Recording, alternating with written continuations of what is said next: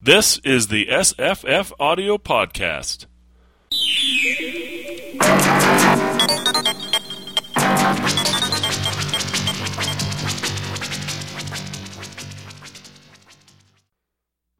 Hi, I'm Jesse. Hi, I'm Paul. Hello, I'm Marissa. And today we're going to talk about the Penultimate Truth by Philip K. Dick, which, was it from the 1960s? 1964, right? Oh, yes. I think so. But there's three... It's not exactly a fix-up novel, but there are three shorter pieces that sort of add details to, I don't know. They're the ideas that make up the backbone of the novel. Yeah, I guess it's like the DNA of the novel. Yeah, there's That's the a good word phrase. for it. DNA of the Penultimate Truth is starts with The Defenders, first published in Galaxy Science Fiction, January 1953, and If Worlds of Science Fiction, August 1955, has The Mold of Yancey, which I think is my favorite of the three, and then The Unreconstructed M, which is from 1957. The Original Science Fiction Stories magazine, January 1957. So we've got 53. It's essentially 52, though. 1955, then 57, and then 64. And he's still working on it. I don't think the book's finished quite yet. I'm looking forward to the next draft. Oh, yeah? Through the Rederizer one more time. Well, yeah. I don't know. It's not a bad book at all. It's just I was much more engaged with the ideas, and I think he's really engaged with it. But I also think that the problem that the main character has at the beginning of the book is also the problem Dick was having. He just couldn't write, and so he's sitting at the typewriter and he can't write, and so he just goes and digs up some old stories and then says, "Okay, I'm gonna rewrite these," and it doesn't quite work.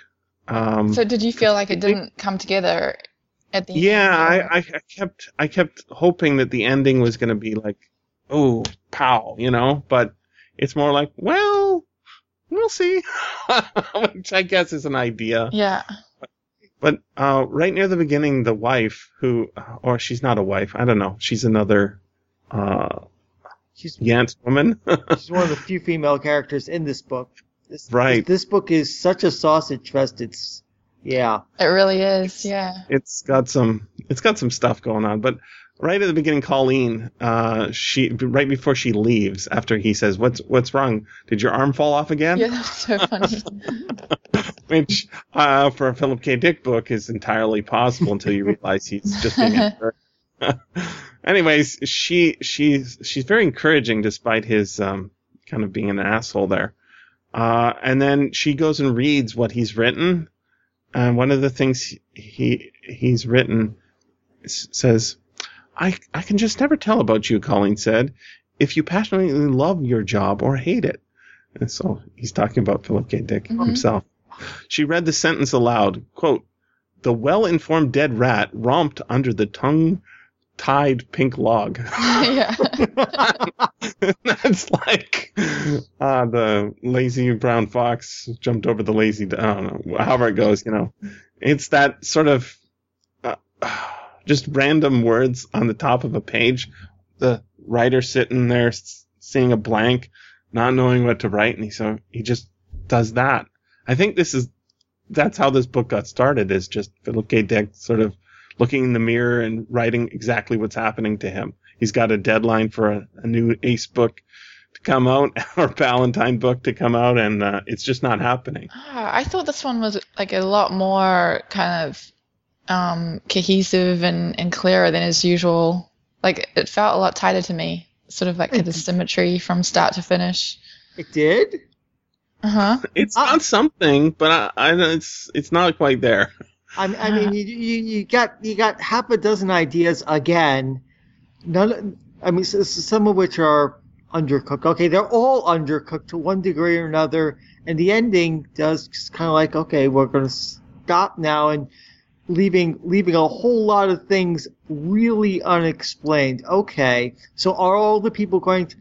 Maybe we should even talk about what happens in this book. I know it's futile for a Dick novel, but we could try anyway. Yeah. I was reading the Wikipedia summary, and I'm like, that's not how it ends. And I went back and re-listened to the end. No, that's definitely not how it ends. Oh, really? The Wikipedia's wrong? Or? It happens. Huh. But on the other hand, the Wikipedia entry is the one that clued me into the unreconstructed M having anything to do with this, which it's a story I'd never even tried to read before, just because it's a long one. And but it also prompted me to read The Mold of Yancey, which because it's not public domain, unlike the unreconstructed M and the Defenders, I hadn't read either. But I think so. Like, The Defenders is one of those stories that I just didn't like at all when I read it. I was like, what's this sort of junk? This doesn't feel like Philip K. Dick. It's sort of just junk. It is very early in his war. It is very early, but some of his early stuff is just super kick-ass. And it's not great. But translating it to a novel where you get essentially the whole plot of this book is a sequel to The Defenders, and there's lots of modifications, but the plot of the novel is basically the length of the book as well, or maybe I'm saying that wrong. What I'm trying to say is the plot of the short story is the same plot as the plot of the novel. But because it's a longer meditation on the same topic, and we're less concerned about the mechanics of getting from the beginning of the end of the story in a certain amount of space, which is what the short story does. I think that the idea flows better in the novel, and I can appreciate the short story a hell of a lot more because of that. On the other hand, I think The Mold of Yancey, as a short story, does its job way better than the novel does, because in the novel, I'm trying to find the thread of the Yance men making sense. And it's sort of there, but I think I also wouldn't know what the hell's going on if I hadn't read Mold of Yancey with regard to what's going on in the novel, because it's never explained who Yancey is until you're way into it, right? Right, and explaining just how persuasive and how useful he is in keeping the people down below in line, as it were. Yeah, The Mold of Yancey makes it absolutely clear that they're using basically psychological techniques on the vats in order to keep the people from rising up. Although it doesn't always work, because it's clear, because we have those little con-apps with wub fur carpeting. Cut that. Wall to wall wub fur. Yep, we got to check off our thing. So, I mean, people do come up now and again, as does one of our viewpoint characters looking for an artifact. Artiforg. I think that's not the first time we've seen that either. No, it's not the first time we've seen artificial organs. So, but in the main, people are kind of conditioned by these broadcasts to keep putting out stuff for the surface. Yeah. So what do you think? Should we? Oh, sorry. I was just going to say, it felt like in the novel, I got the impression that Yancey was more like a leader, like a president, or even like a military kind of presence. Yeah. Whereas in that short story, The Mold of Yancey, it was much more like a pop culture kind of influence that was... syndicate controlling, sort of quasi-government corporatist. It's a really good short story, actually. Yeah. I keep thinking about it, and I'm like, damn, he's nailed us. He's nailed us so well. I know, it was so good. I was thinking even to the level of like the Kardashians and Gwyneth Paltrow and stuff like this, kind of like lulling people into this, like, oh yeah, we've all got to be just like that and do what they're doing. And well, yeah, I mean, the other thing though is it's not exactly our world, right? No. So But maybe we should talk about the plots of all of these things a little bit. So why don't we start with the Mold of Yancey, just because I love it the most. It's set on Callisto, which is not related to our book at all. So he's obviously just, transposed the society a couple of ways, right? Mm-hmm. Set on Callisto, they've been there was a war between the Jupiter moons and Mars in the past, and the police on Earth, who I guess are trying to govern the whole system, think that the society on Callisto is turning into a totalitarian state. Mm-hmm. They go to investigate, and there they discover, the border guys say, "Oh yeah, you're a cop. Okay, come on in. We know you must be worried about us or something, because this is the third cop we've seen." And like the guy's, he's trying to be undercover, right? Doesn't work out. It's okay. They know he's a spy, but it's fine. And then he investigates the world, and everything seems pretty non-totalitarian, except for the fact that everybody sort of has a bland opinion about everything. Yeah, and all kind of the same. Right, which sets his spidey sense off. Like, there's got to be something wrong here. What? Yeah. I would have thought so. There must be some mechanism we don't understand. It's all open. We can look everything over. We must be looking for the wrong thing. Idly Taverner gazed at the television screen above the bar. The nudie girl song and dance routine had ended. Now the features of a man faded into view. A genial, round-faced man in his 50s, with guileless blue eyes, an almost childish twitch to his lips, a fringe of brown hair playing around his prominent ears. "Friends," the TV image rumbled. "It's good to be with you again tonight. I thought I'd have a little chat with you." Yeah. I love that. He's like Ronald Reagan. Oh God, yes. He's the fireside chat from the president. He's just a homey, down-home guy. In the illustration, he's got a hoe. He's always working on his garden. He's got a grandkid and or whatever. But I think his analysis of our North American society is dead on, in that if you give them something to talk about, the Kardashians, whatever, and what the line is, war is bad. Everyone knows war is bad, but just wars have to be fought. And yeah, that makes sense. Cats are definitely better than dogs, right? Oh boy, there's a strong position, right? So that it's political correctness, right? Mm-hmm. It's everybody sort of knows what everybody should be doing. A very soft sort of society pushing, sort of media pushing society in a certain direction, or is it pulling, right? It's really weird. And then he transforms that and fits it into the idea of the Defenders, which also makes it's a perfect fit, I think. Don't you think? It is a nice welding. Yeah. So the Defenders is set in a post-nuclear Holocaust world. Basically, I was thinking about how much Marissa's been playing Fallout 3, and I've been playing Fallout 4. It is basically the plot of the novel. The Penultimate Truth is basically the plot of another Fallout game we haven't played yet, because you're worried about the Overseer. His health is really bad, and he needs an Artiforg heart. So you have to go, strap on your vault suit and go out into the wasteland and get that and return it to your cave. Right. Yeah. Doesn't it totally play out like a Fallout game? Yeah, I was totally feeling that. Yep, and he eventually, he goes back and drags one of the Yancey men with him, who's afraid of all the fallout, what's going to happen.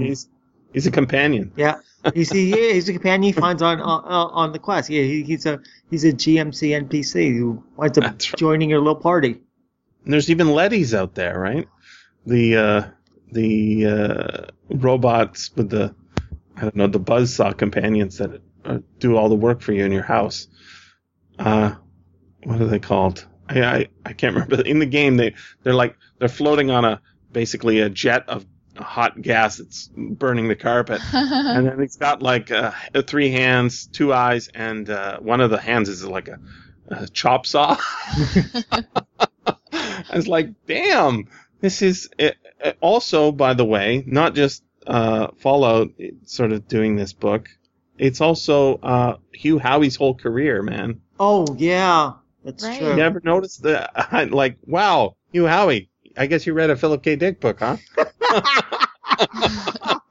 Oh, That's not, I mean, that may be a little uncharitable, but that isn't. He's got. This is the same book, premise-wise, right?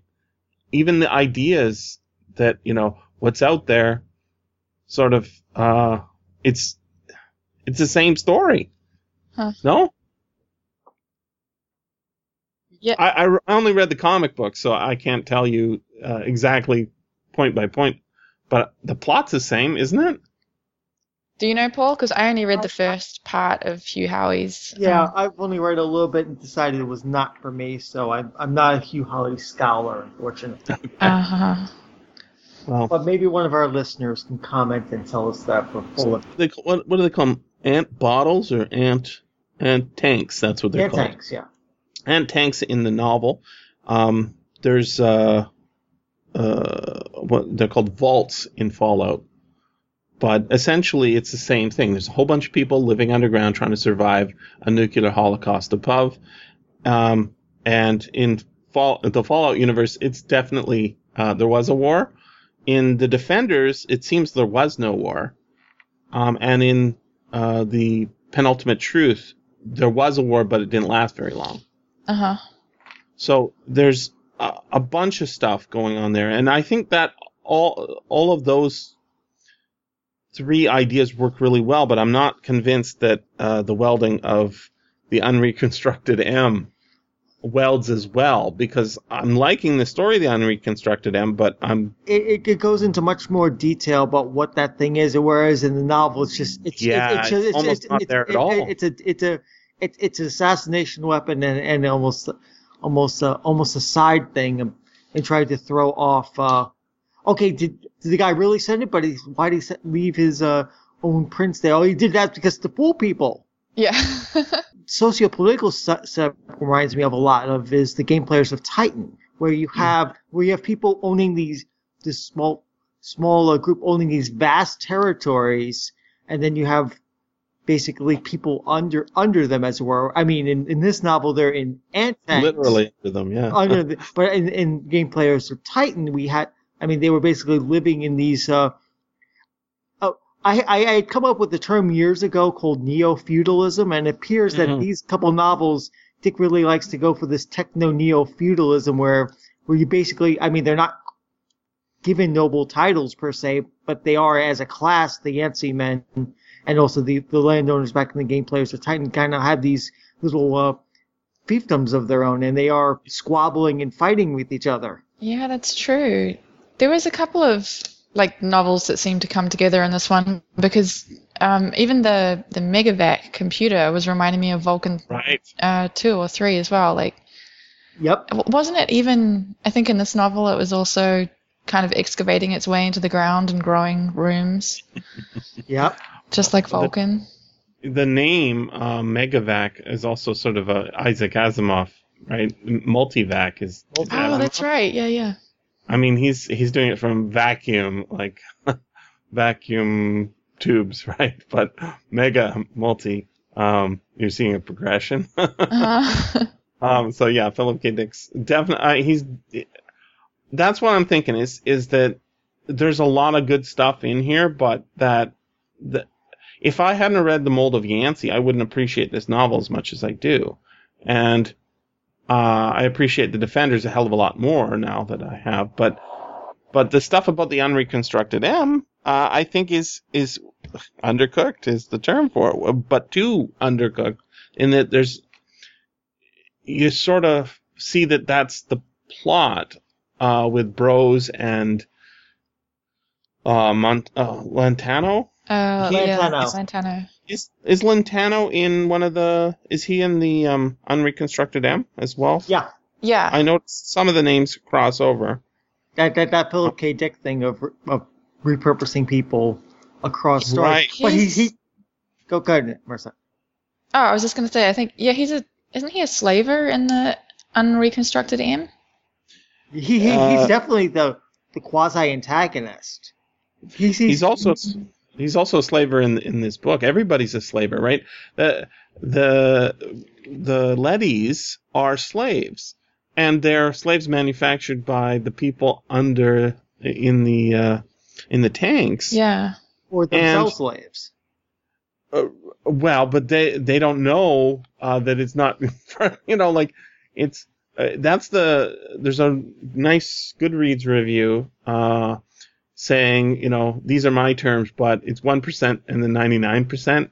All of the 99% don't know what's happening really exactly, but they are laboring intensely under delusion, and the product of their manufacturing, the product of their labor, goes to the 1%.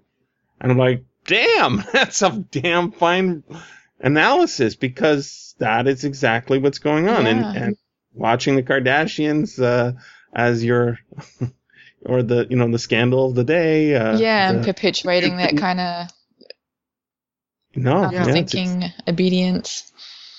And I think that works extremely well. I was thinking about, while we were listening to this book over the week, I was thinking about Marissa playing Fallout, me playing Fallout, and I was also thinking about Paul, and Paul's like a big history fan, right? And I was thinking, Paul, isn't this society, it's not even feudal, it's almost Roman, in that you've got 2 or 3 guys, right? Everybody's got a slave, sure, but there's 2 or 3 guys, Sulla and Pompey or whoever. You're talking about the triumvirates, yeah. Right, who own basically, 100,000 slaves each, have private armies, are waging war against each other for political, jockeying, not for, and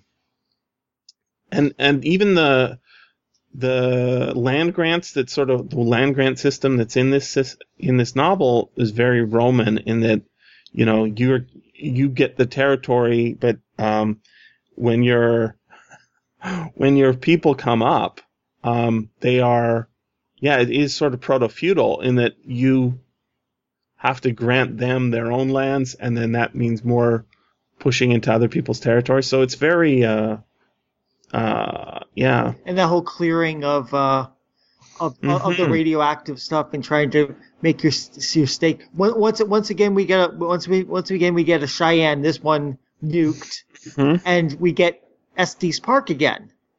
I mentioned this in a previous podcast. I stayed in Estes Park when I went to Colorado. It's a beautiful little town on the edge of Rocky Mountain National Park, and that's also where the hotel with The Shining takes place. But trying to imagine that as a center of government's kind of a mind. It was like, huh? Not really. It's a tiny little tourist town. It's a nice town, but yeah, you could run a government from there. Well, they had to go on a trip with the kids, so that's where they went, and Philip K. Dick has to incorporate everything.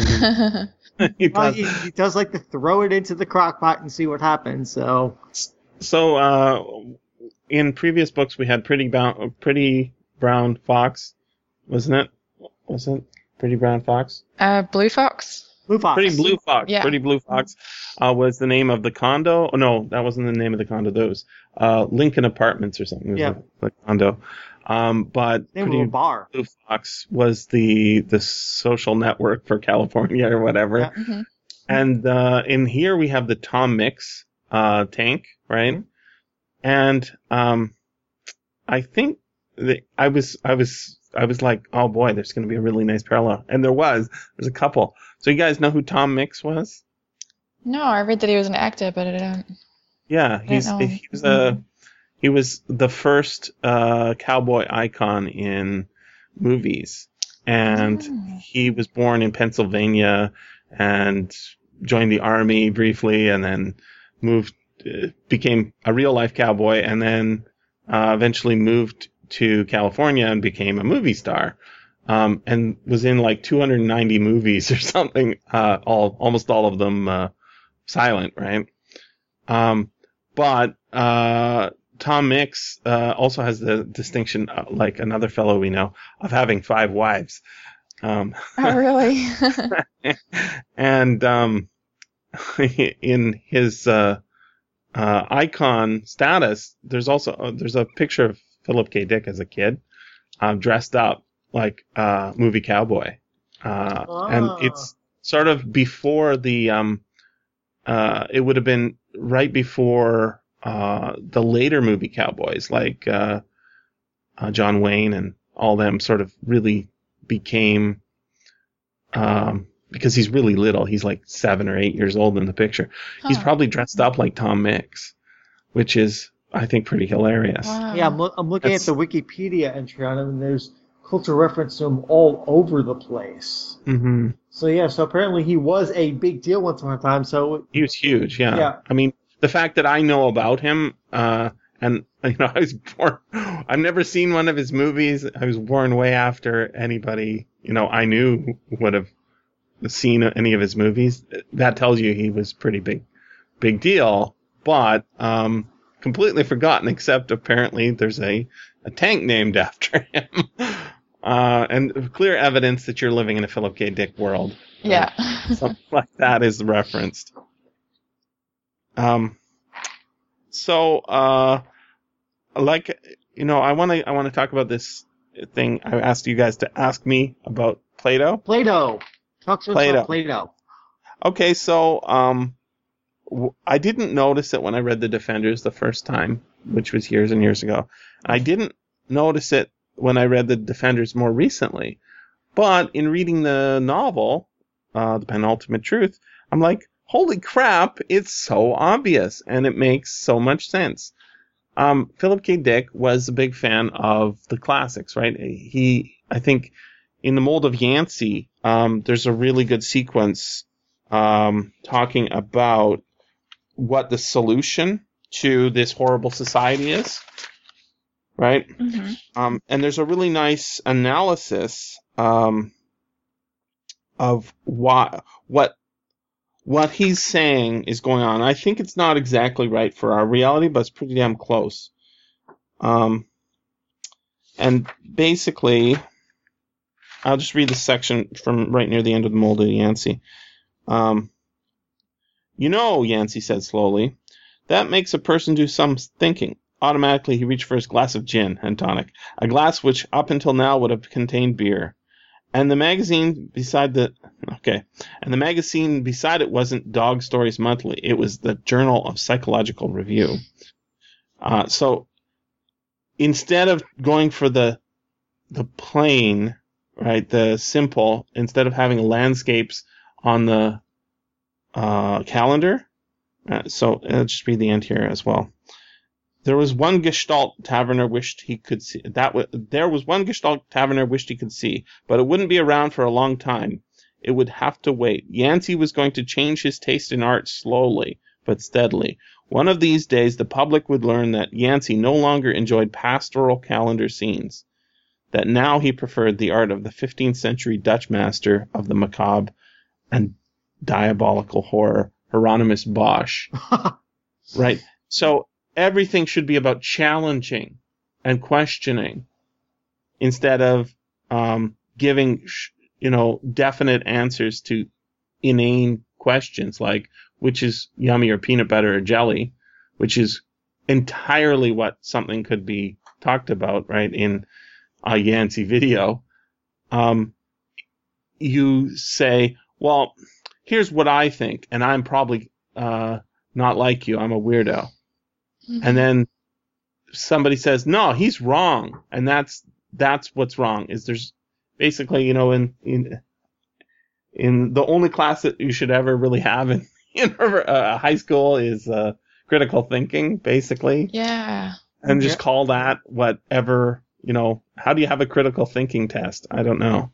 I think that's why they don't do it. I really felt that when I was reading that short story. I want to read it again because I was like, oh my God. So good. This is exactly like what it feels like our society's like regressing into right now. Like this kind of like nothing can be challenged. No critical thinking. Yeah, I actually underlined it here. I forgot my spot. Okay, so I've come to see the essential key to the Yancey character, the key to the new type of person we're growing here. It's simple. It's the element that makes the person malleable enough to be led around. I'll bite, Taverner said, patiently, hoping the line to Washington was good and clear. All Yancey's beliefs are insipid. The key is thinness. Every part of his ideology is diluted, nothing excessive. We've come as close as possible to no beliefs. You notice that wherever possible, we've canceled attitudes out, left the person apolitical, without a viewpoint. And then he brings the kid up and says, hey, son, what do you think about war, right? And he just sort of parrots back whatever the politicians are saying, right? Yeah. And I'm like, damn, that's our society right there. Exactly. Oh, I wish he'd incorporated more of this stuff into the Penultimate Truth. Yep, this reminds me of a William Tenn story. Have you read William Tenn? Yeah, he's fun. William Tenn was a satirist science fiction author who wrote in the 50s and 60s, and one of his stories was called Null P, where the most average person in the entire world, George Abney-Go, basically his ideas and beliefs, his average becomes what everybody accepts because he's so average, everyone can relate to him. And after a nuclear war, there was a nuclear war and society's been devastated. He's the kind of person they kind of revolve around and drawn to, and he basically helps moderate the United States and the entire world to his way of thinking. But he is explicitly written as such because Tenn loved it. He is very insipid, not very much of a deep thinker. He's just kind of average and there. And it's one of my favorite William Tenn stories because, it's just like society basically getting trolled out because of his influence. He's perfectly normal, he's perfectly average, and everyone follows. Dick wrote a Null story as well. I can't remember the name of it, but he was really influenced. He read the guy who wrote the Null A stories, who's that A.E. Van Vogt. And he's like, wow, my God! And he suddenly became like obsessed with writing science fiction after reading the A.E. Van Vogt. And I've read A.E. Van Vogt, and I gotta tell you, he ain't that great a shakes of a writer. But I think they're really glomming onto something interesting, and it's sort of that thing that engages. There's another section right after the one I read that I think is good too. I want to read this here. Yancey plays croquet, so everybody fools around with a mallet. Sipling's eyes gleamed. But suppose Yancey had a preference for Kriegspiel. For what? Chess played on two boards. Each player has his own board with a complete set of men. He never sees the other board. A moderator sees both. He tells each player when he's taken a piece or lost a piece, or moved into an occupied square, or made an impossible move, or checked, or is in check himself. I see, Taverner said quickly. Each player tries to infer his opponent's location on the board. He plays blind. Lord, it would take every mental faculty possible. The Prussians taught their officers military strategy that way. It's more than a game. It's a cosmic wrestling match. That, to me, reminds us of, wasn't there a cosmic wrestling match was the entire plot of one of Dick's books not too long ago? Was set in a small town. What the heck is it called? One of the really early Cosmic ones. Puppets. Cosmic Puppets. There it is. It's a cosmic wrestling match. What if Yancey sat down in the evening with his wife and his grandson and played a nice 6-hour game of Kriegspiel? Suppose his favorite books, instead of being westerns, gun-toting anachronisms, there you go, were Greek tragedy. Suppose his favorite piece of music was Bach's Art of the Fugue, not My Old Kentucky Home. I'm beginning to get the picture, Taverner said, as calmly as possible. I think we can help.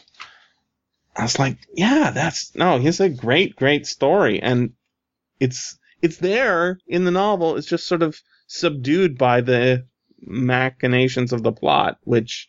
The overall arching plot kind of subdues and trowels it down a bit. Mm-hmm. I think Marissa liked it, though. I did, yeah. I really did like it. I think the unreconstructed M stuff, like, that was the bit that felt a bit like convoluted and and weird just like to me. But throw it in, yeah.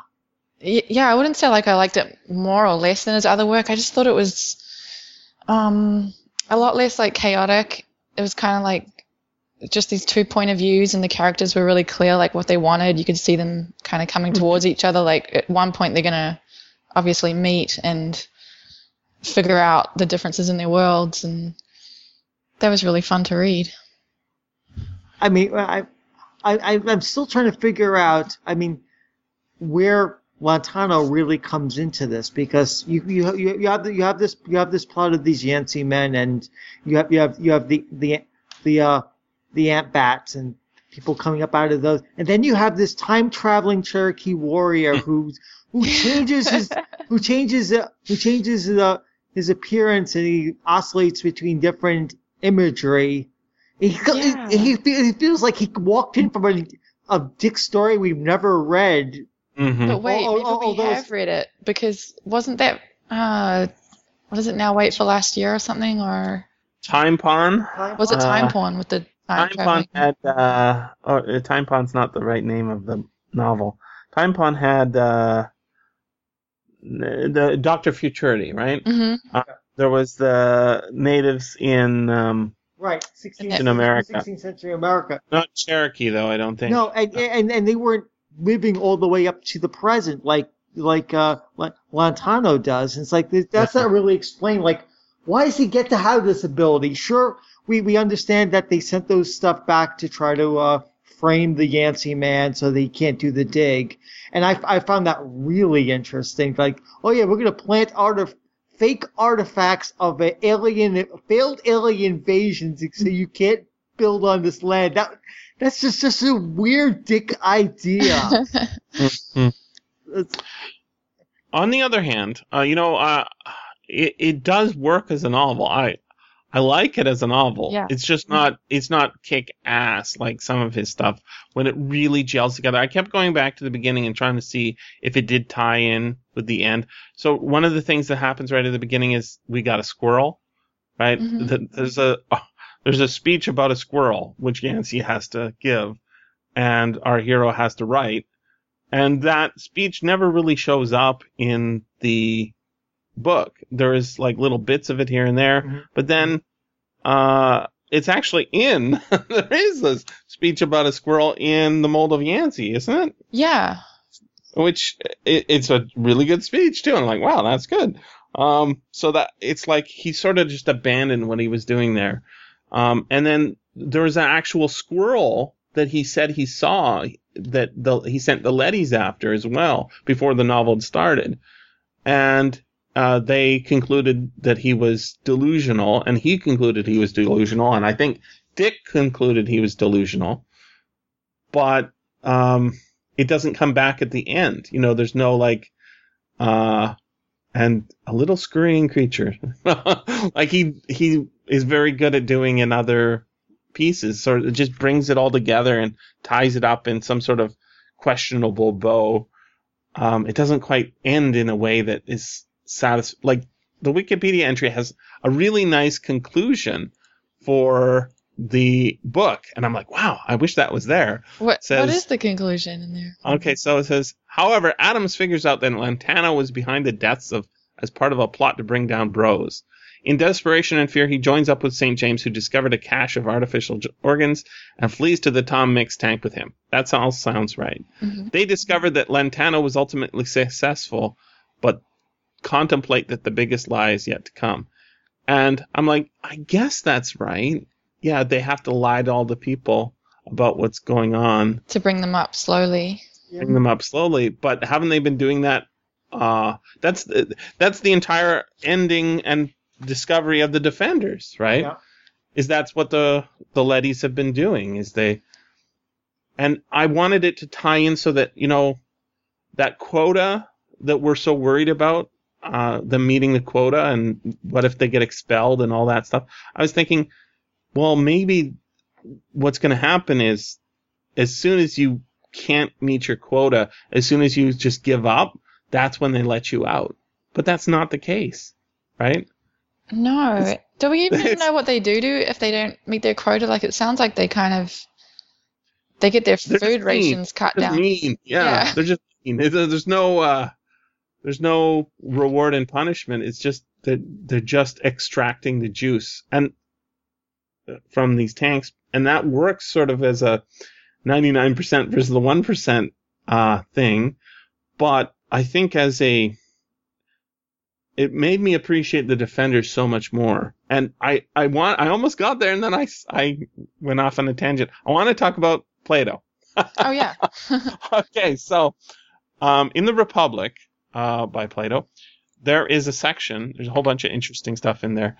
There's a section, and Philip K. Dick is a fan of the classics. This is actually how I got off track before. He's read the Republic. He knows all about Plato. And it shows up, a lot of ancient Greek stuff sort of shows up in Dick's writings. He's a fan of the Odyssey as well. But back to Plato. There's a part of the Republic called the Myth of the Cave, or the Allegory of the Cave. Mm-hmm. And it's really cool. I was taken with it the first time I read it. I know Dick's been taken with it too. And it really fits in with his work in general. But here's the Wikipedia entry. I've also got the actual text translated, but it's really long. So I think I'll just go with the regular Wikipedia entry. Okay. Plato begins by asking Glaucon, who is his brother, to imagine a cave where people have been imprisoned from childhood. These prisoners are chained so that their legs and necks are fixed, forcing them to gaze at a wall in front of them and not look around the cave at each other or themselves. So we're already seeing them watching TV, essentially. Behind the prisoners is a fire, and between the fire and the prisoners is a raised walkway with a low wall, behind which people walk carrying objects or puppets of men and other living things. The people walk behind the wall so their bodies do not cast shadows for the prisoners to see, but the objects they carry do, just as puppet showmen have screens in front of them at which they work their puppets. The prisoners cannot see any of this behind them and are only able to see the shadows cast upon the cave wall in front of them. The sounds of the people talking echoing off the shadowed wall, and the prisoners falsely believe these sounds come from the shadows. Socrates suggests that the shadows constitute reality for the prisoners because they have never seen anything else. They do not realize what they see are shadows of objects in front of a fire, much less that these objects are inspired by real living things outside the cave. And I think there's a really good section in the Penultimate Truth that goes through the process of, is it in the Penultimate Truth, where they show San Francisco like model being destroyed by a nuclear bomb or something. Yeah. And of course we also have a lot of the film stuff that's in the novel that, you know, reconstructions of documentaries and false reconstructions. False reconstructions, but also mixed with real stuff. So you have Hitler and Stalin and Roosevelt meeting and conspiring against the Nazis, but actually it's only two of the parties, and they're speaking in German or whatever it is. Yeah. And then there's the Russian. The Russians show up at the White House. Stalin shows up at the White House, and they speak in Russian or something like that. Yeah, I really love they speak in German or whatever. You know, it's like, oh yeah, okay. So, yeah, it reminds me of 1984, where Winston Smith is changing past documents. Yeah, exactly. To fit the current orthodoxy. So Plato's just assigning this as the premise. And Dick does tons of work explaining why this situation would happen, right? But I want to continue because there's two other sections. Go ahead. So, departure from the cave. Plato then supposes that one prisoner is freed, or goes on a quest, being forced to turn and see the fire. The light would hurt his eyes and make it hard for him to see the objects that are casting the shadows. If he is told that what he saw before was not real, but instead was the objects he is now struggling to but instead that the objects he is now struggling to see, he would not believe it. In his pain, Plato continues, the freed prisoner would turn away and run back to what he can see and is accustomed to, that is the shadows of the carried objects, he writes. it would hurt his eyes, and he would escape by turning away to the things which he was able to look at, and these he would believe to be clearer than what was being shown to him. So this is, I think, tying very nicely into what's going on in the novel for and in the mold of Yancey as well. The Yance man writing lies, knowing that they're lies, and having his son believe the lies, and growing up in a society like that. Yeah, Ooh, that's kind of the stuff. That's what I loved about this book, was like the idea of like this whole society all just working on like film sets and creating this whole big false reality together. And then again, it's just making me think of like Hollywood and stuff again, like this kind of Totally. all these like documentaries that come out now that are just like not really documenting anything. They're just making up shit. Plato continues, suppose that someone should drag him by force up the rough ascent, the steep way up, and never stop until he could drag him out into the light of the sun. The prisoner would be angry and in pain. This would only worsen when the radiant light of the sun overwhelms his eyes and blinds him. The sunlight is representative of the new reality and knowledge that the freed prisoner is experiencing. Slowly his eyes adjust to the light of the sun. First he can see only shadows. Gradually he can see the reflections of people and things in the water, and then later see the people and things themselves. Eventually he's able to look at the stars and the moon at night until he can look up and see the sun itself. Only after he can look straight at the sun is he able to reason about it, which is of course a sign of madness, right? Staring straight at the sun and what it is. And then finally, there's a last section, the return to the cave. And we have that in this book as well, right? They return to the tank. Yep. Plato continues saying that the freed prisoner would think that the real world was superior to the world he experienced in the cave. He would bless himself for the change and pity the other prisoners, and would want to bring his fellow cave dwellers out of the cave and into the sunlight. The returning prisoner, whose eyes have become acclimated to the light of the sun, would be blind when he re-enters the cave, just as he was when he was first exposed to the sun. The prisoners, according to Socrates, would infer from the returning man's blindness that the journey out of the cave had harmed him, and that they should not undertake a similar journey. Socrates concludes that the prisoners, if they are able, would therefore reach out and kill anyone who attempted to drag them out of the cave. Yeah, it's exactly the story. Isn't it? Yeah. And even at the end when Joseph Adams, he decides he wants to go back up to help write the speeches, and then that guy, St. Nick, even says something like, we're not going to let you, which I took to mean they're probably just going to kill him and not let him go back up to the earth. And then there's other levels too, like I was thinking how badly the sort of the plot machinations don't work for me, but I think in rereading they might work better, because one of the things that's going on with those fake artifacts, right, and the fake journal entries that need to be written for magazines so they can sue him for violating a law he didn't actually violate because the items aren't real in the first place. Yeah. One of the things that the time scoop, which by the way is used in a few other Philip K. Dick things as well, the time scoop does is they lay the artifacts not on the surface but beneath the surface, right? Yeah. They're placing them in the geological strata.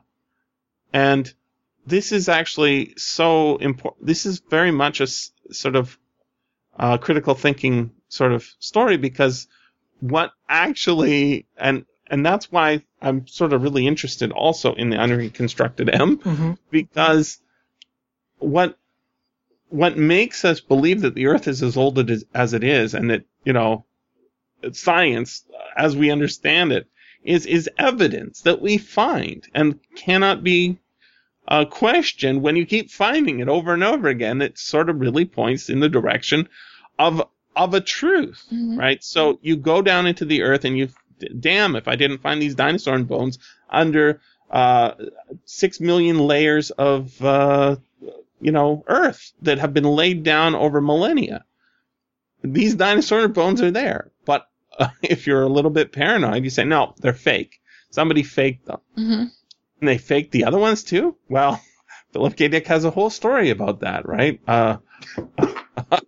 An evidence-laying assassin robot, a false evidence-laying assassin robot that will prove that somebody else did the murder who wasn't actually there. It's a brilliant sort of reversal of the you can question everything, and that's what gives us science. But if you question the science as well by proposing an idea for a scientific way of questioning everything, then you have a Philip K. Dick story. Yeah. It's good stuff. Yeah, it's really good. It makes me think of while you were talking that Vulcan's Hammer again as well, because that was the same kind of society as well, right? Like it was two groups of people. One had no critical thinking; they were kind of like mobs. That's right. The Vulcans, help tell them what to think. Right. You couldn't question the little girl, like ask the question and gets like pulled out of class. Yeah, it's a real theme that he's struggling with. That yeah. I mean, I don't know about you guys, but I don't try and get into conversations with strangers. I just have had too many disappointing experiences. Just what happens is I'm like, oh, yeah, well, okay. It's not you as a human being because you're one of the species, I guess. But I can't remember whose quote that is. That it was when I first moved to Germany. There was some quote that was like, it's great to be in a country where you don't understand the language because you can walk around and just imagine that everyone is so much more intelligent and rational than, once you start understanding the language, you're like, oh, God, we're all idiots. It's true. It's true.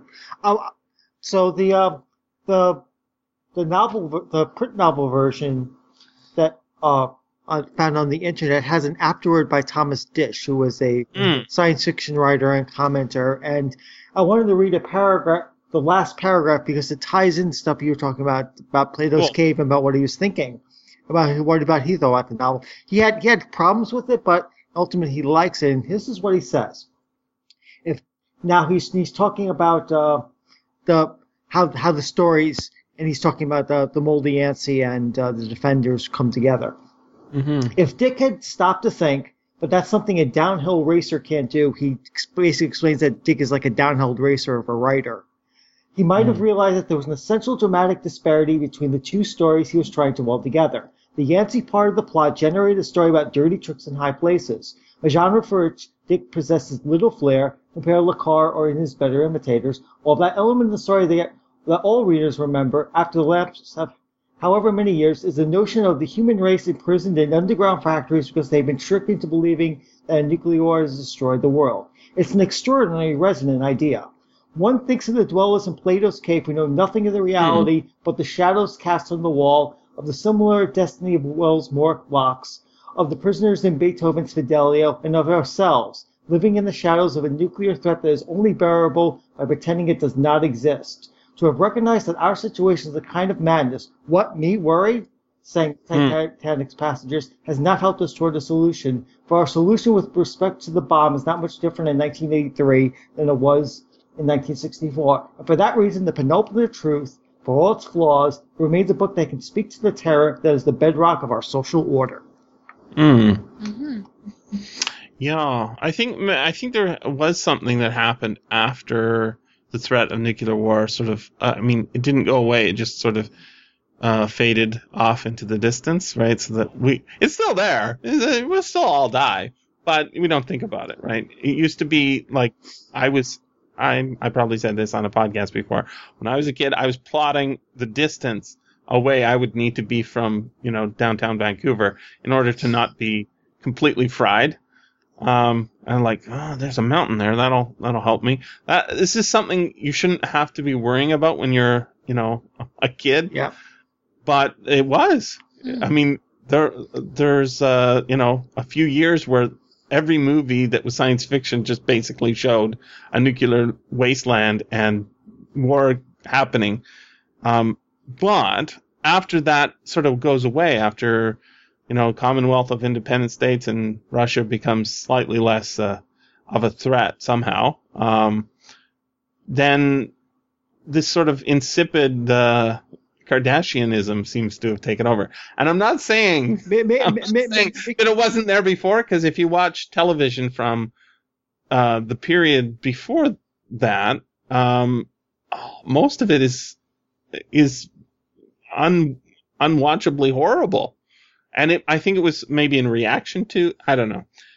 But yeah, we seem to have gotten worse, and the book is still relevant despite the fading away of the nuclear threat. Right, because we have the idea of our society being molded by stupid stuff. As you said, Kardashians are Yancey, and we're happily trotting along, and the 99% accepting the 1% doing because we get told what to do. And Dick saw that we're prisoners in this cave. We may not be in tanks, but we're prisoners in this cave, and breaking free is something that we don't seem to be able to do. Yeah, and the internet, rather than like helping us and giving us more information, it's like our Yancey, hey God. kids, let's all like the same thing on Facebook and let's all send the same memes around and like. Oh yes, follow me on Facebook for more information. Yeah, and everyone just posts the same stuff. Like we're all just becoming like this, like duh. It's true. We all have the same opinions. I think that is the PC element. I was thinking so strongly about how it is. How did political correctness come to be? And it is interesting because it's like fascism, but you can't use that word. Right. It's exactly like fascism because everybody has to conform. Yeah, or else. There was a story about, speaking of cowboy movie stars, there was a story about John Wayne Day, something in California. They're going to try and implement a John Wayne Day. I think it was on Boing Boing the other day. And there was a backlash against it because John Wayne was super racist, apparently. And there's some quotes from an interview in Playboy to back up the argument. On the Boing Boing post, and I was reading what John Wayne said, and he said, yeah, what an asshole. I'm reading, he says, the Indians were selfish because they had all this land and they didn't want to share. I'm like, something wrong with that.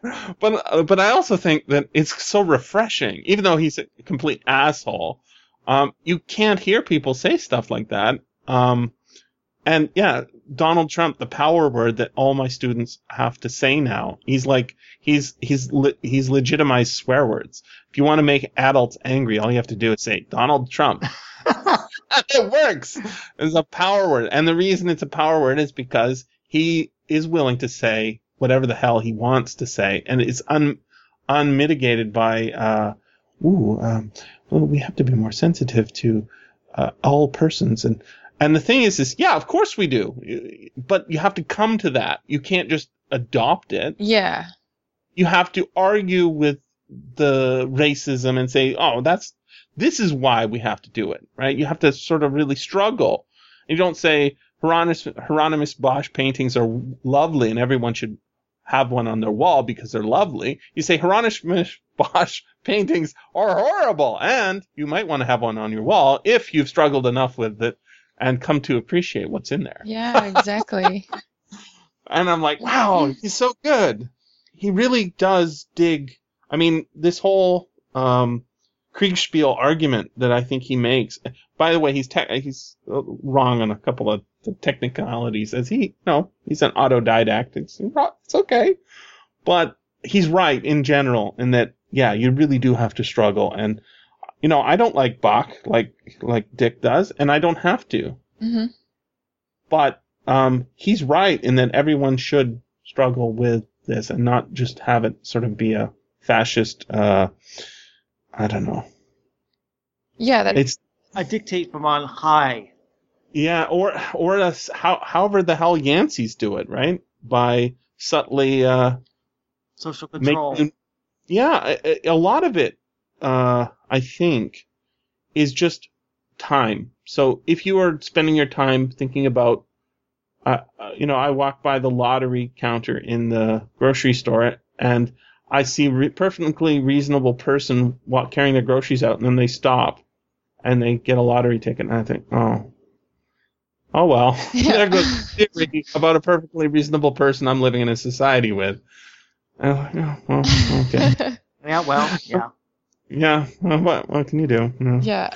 There's no way to fix that. And then I think, oh, they have a job and they can afford to buy groceries, and how is this possible? Oh well.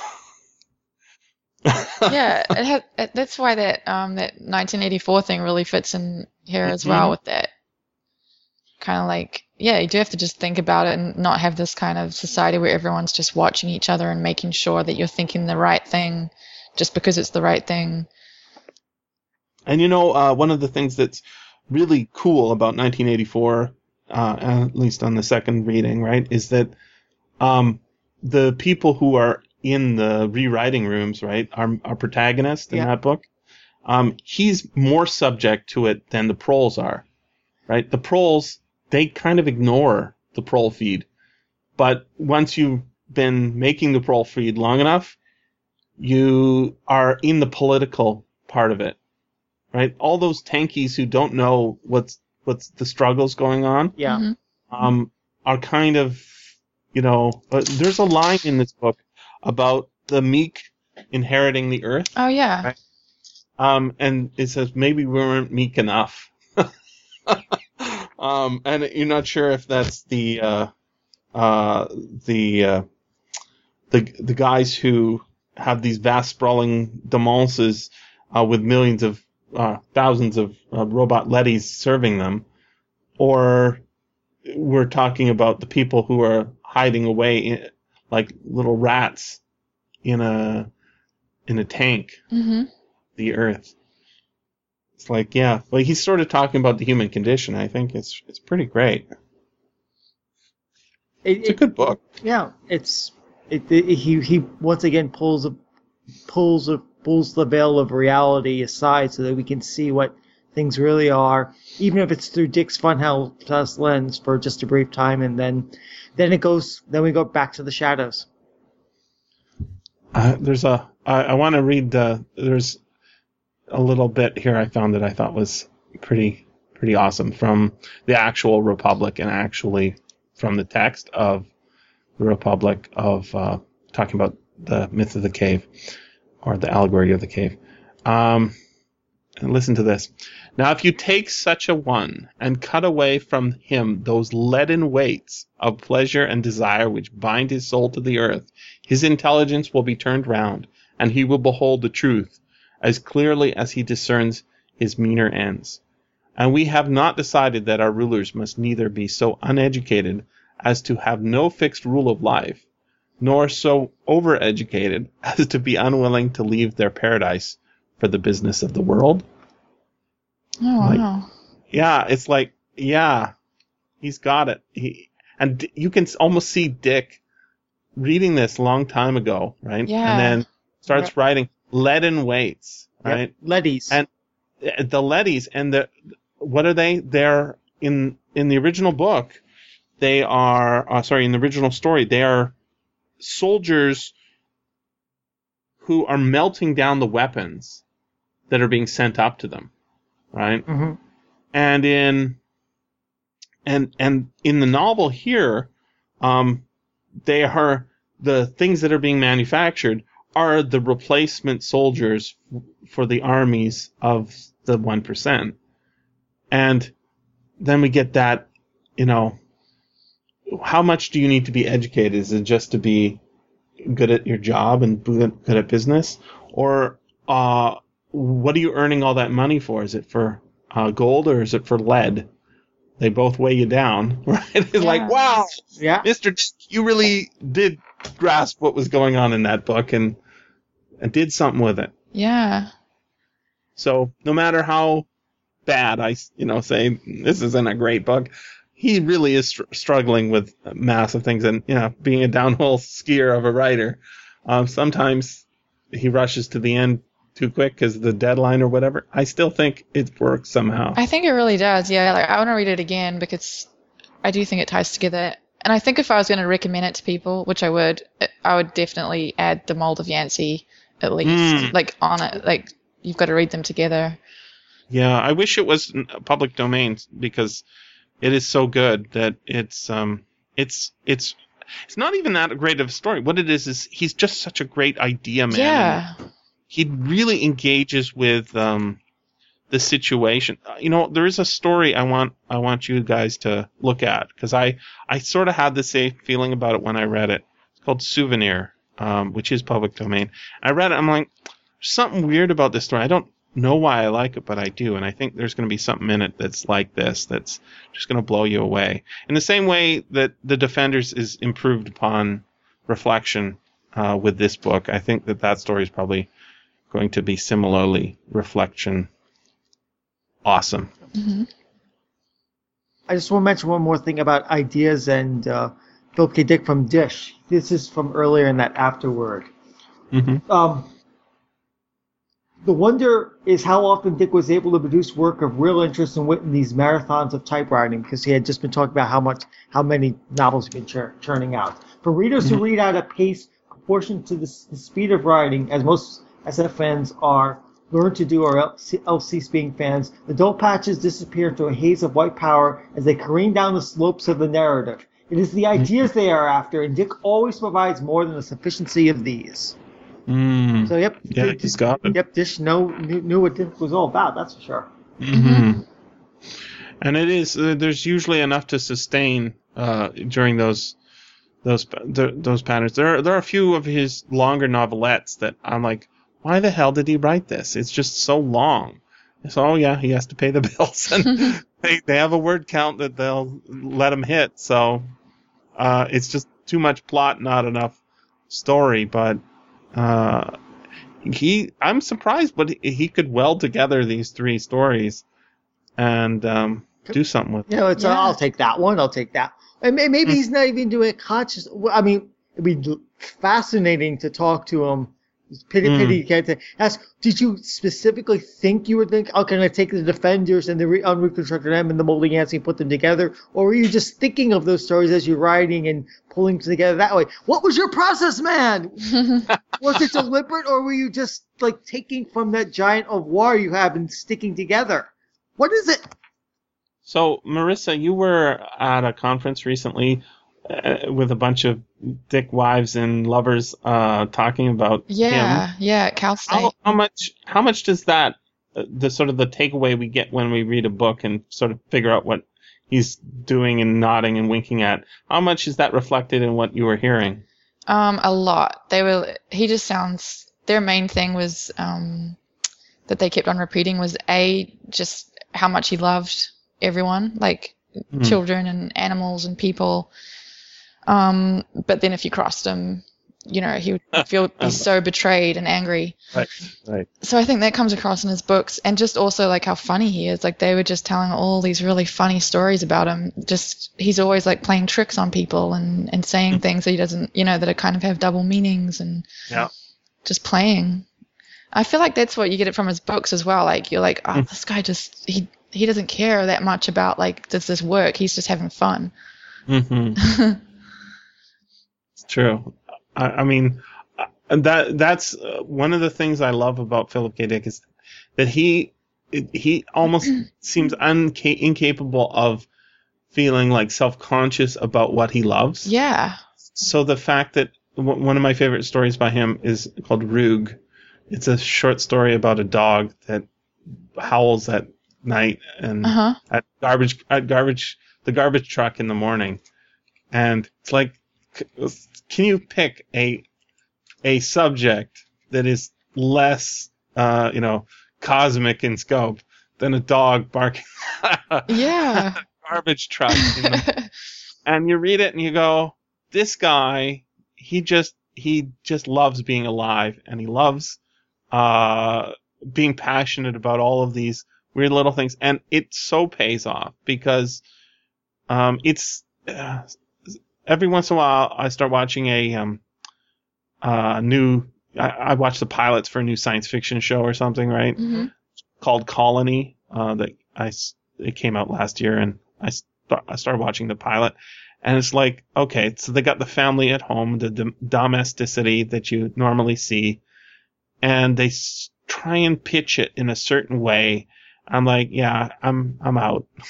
Basically, it is is they have a family dynamic showing you, so you have the sympathy of have sympathy for the characters when the bad stuff starts happening or something, and they overlay like the kind of music that is designed so crappily manipulative to put you into that space, and it throws me out of it. It throws me out of it so hard that I just sort of have to walk away. What Dick does is he gets a bunch of sort of idiosyncratic people and just doesn't try to make them conform to any sort of idealized role, but instead engages with them in a real way. Yeah. So that dog it was based on a real dog, right? That lived across the street, had a name. Well, actually, Super.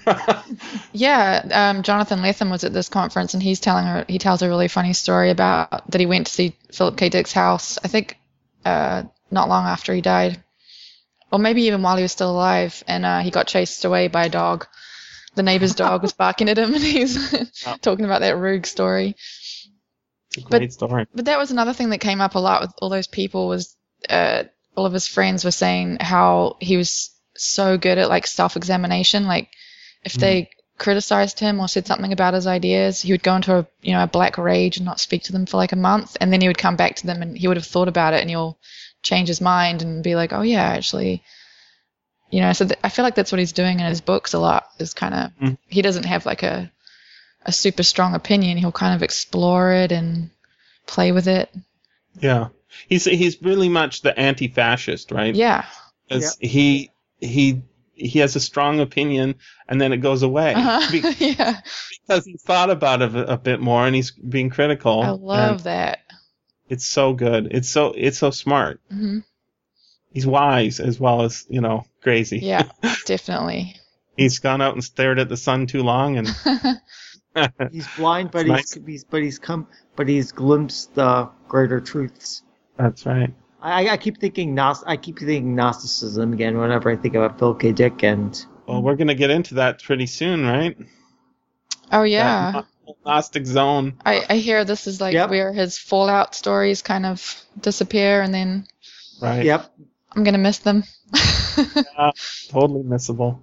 But you listeners, if you haven't yet been tempted to pick up Philip K. Dick by this point in our series, I don't know what's wrong with you, but you should be reading some of these. Oh, they were too busy watching the Kardashians. Don't say that about your listeners. They would never. No, they wouldn't. They wouldn't do that. No way. That's a TV show, right? The Kardashians is a TV show. All I know reality is that show or something. They're a fixture of our false reality. Oh well. This has been the SFF Audio Podcast. Please join us at www.sffaudio.com.